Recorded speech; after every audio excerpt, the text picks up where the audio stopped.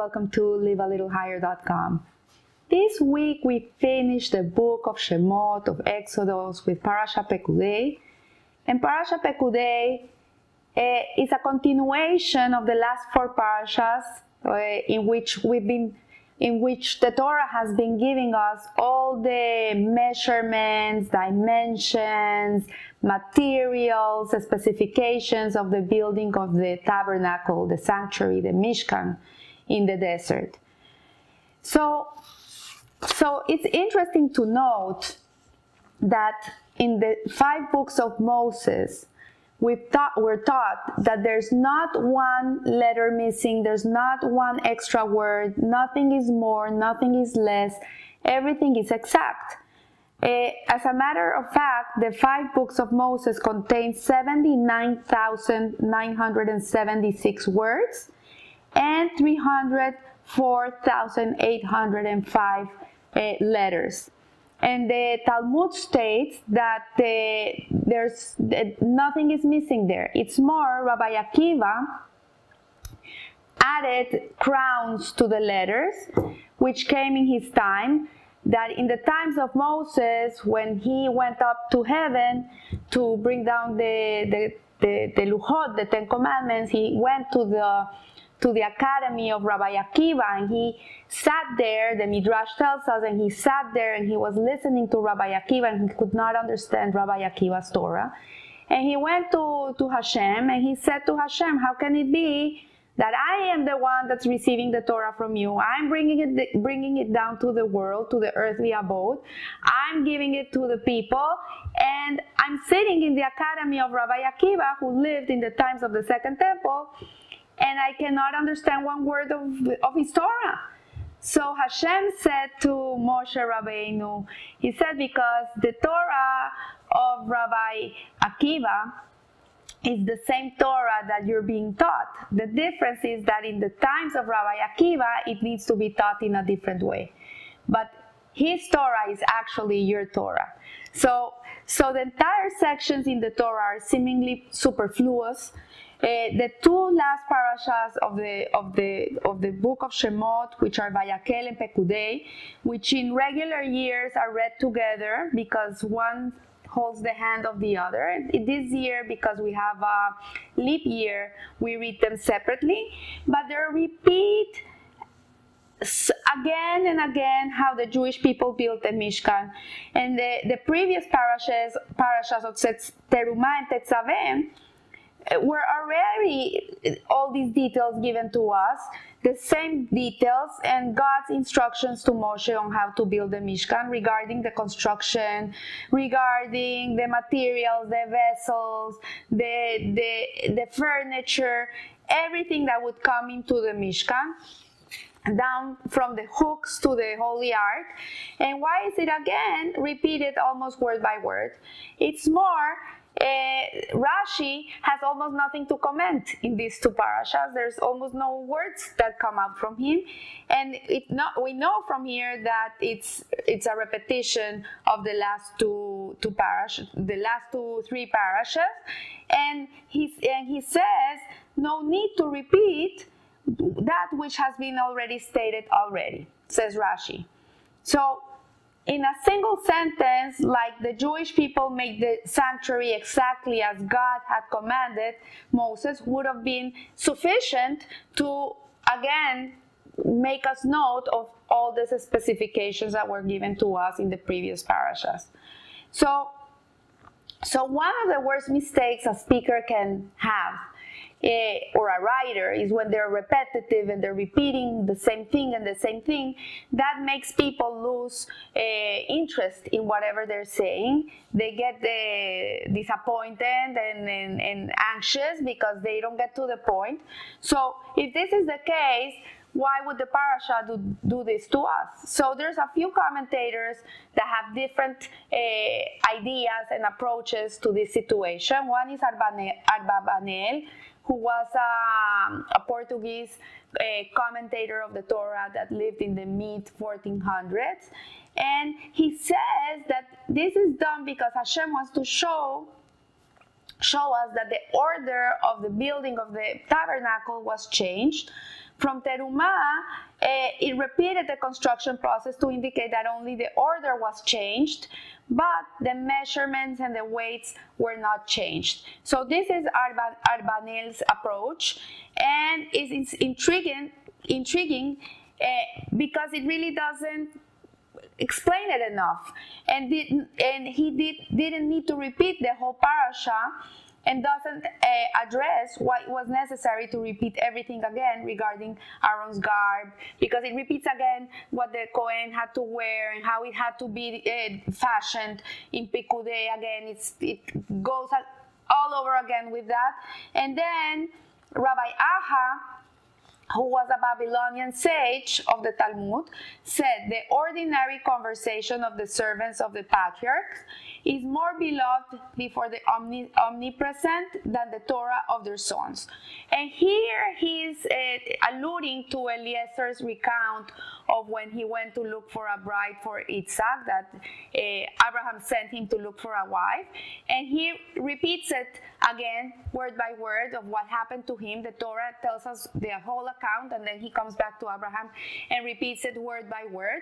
And what Rabbi Aha is explaining to us is that when something is so precious to Hashem, he repeats it numerous times to make us know that for him this is precious.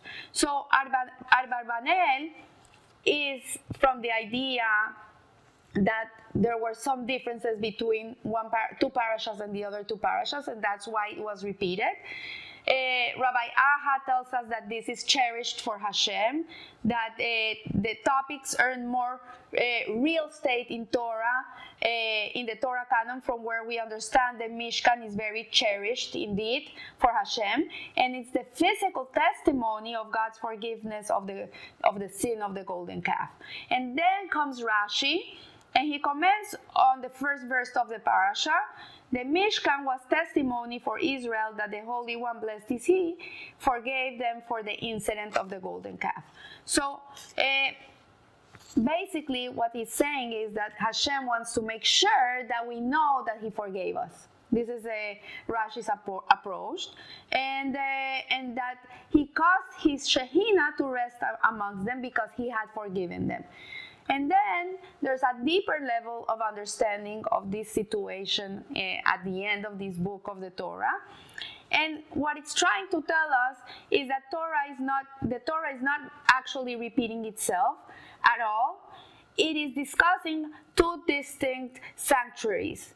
It's talking about two different sanctuaries, one which is the heavenly model, which is in the holy realm of God, up there in heaven, and then there's a terrestrial model of the sanctuary that is actually down here in our world. And so Terumah and Tetzaveh outline the structure of the heavenly model, the composition of the sanctuary, as it was transmitted by Hashem to Moshe Rabbeinu. And this is the heavenly potential of the sanctuary. This is what Hashem envisioned of the sanctuary. And then the last two parashas, Vayakel and Pekudei, actually encapsulate the physical terrenal tabernacle, that is the one that actually existed in the lower realms. So one is an image, is a vision of the home that Hashem desired to dwell in. Like, for example, if you're going to build a home, you have a dream of this home. You have an idea of what you want in a home. You want this, you need this, you sit with the architect and you have all these dreams of your perfect home. And then when you come to build it, the architect tells you, you know what, but we don't have enough space for this, we don't have enough space for this. If you're gonna do this room, then you cannot do this other room, or if you're gonna do this, then you cannot do that. And then from the dream home, then you have your actual home, which is also a dream home, but it's not the ideal of what you had first in your mind. So Vayakeh in Pekudei, Moshe descends from the glory of Sinai, and he comes to bring the practical mission of building a physical home for God in the world. And although it resembles Hashem's blueprint of his spiritual counterpart. Nevertheless, it was built by mortals and it was not built by angels. So it's built by flawed people. So the sanctuary is not the perfection of the heavenly model. So in practical terms, for us to understand this concept, we have to understand this is two sanctuaries that reflect the two lives most of us must deal with. So we all have a potential of ourselves up in heaven. There's someone that we should become. When Hashem fashioned us, this is what he saw. This is what we are meant to be. And it's interesting because the Rebbe Lubavitch, he used to stand hours giving dollars to people. He was in his 80s. He was sick and he was standing for hours giving dollars and blessings. And once someone asked him how he could do it, how did he have the strength to stand for hours, maybe 10 hours? And he said, because when I'm giving these dollars, I'm not looking at a person, I'm looking at their potential. And that gives me the strength to be able to stand there and give them the brachas. So there's a part of us, this in potential. It is who we have the capacity to become.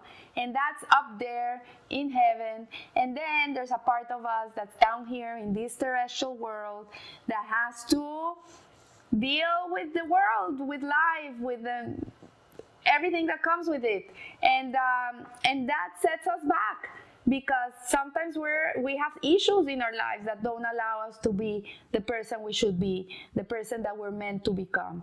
So astonishingly, at the end of this week's portion, we are told that it was only in the second sanctuary, which means the sanctuary that was brought down to this world, that the divine presence came to reside. He said, build me a sanctuary so I can dwell in them. And it's in this tabernacle that went in the desert for 40 years, accompanying the Jewish people till they got to the promised land. And then it was with them till King Solomon built the temple. And it's been with us. Maybe right now we don't have it in the material form, but we all have it inside of us. And we're all yearning and working very hard to bring the heavenly structure down to this earth, which is the one that will never be destroyed because it was made by God. So the divine presence came to reside in this sanctuary. And why did Hashem choose to dwell in the physical sanctuary? Why does God want to dwell in this world? Why doesn't he stay in heaven? It's more comfortable. It's nice there. Because God wished to express his truth and eternity within the physical abode. He wants us to reveal him in this world. This is the whole purpose of creation, is that Hashem has a place down here, that people talk about him, that people behave in a way that is godly, that it's holy, that whatever act a person does, the revelation of Hashem can be felt and seen. So this world is a mortal world, is a fragmented world, is a world in which we are full of flaws, but nevertheless, it is in this imperfect world that we can find the way to perfection, and in that way we can really bring heaven down to earth. So I want to wish you a blessed week, Rosh Chodesh Tov. The Wednesday night is Rosh Chodesh. It's the second month of Adar, in which we start celebrating Purim, and our joy should be increased. And remember, live a little higher. Thank you.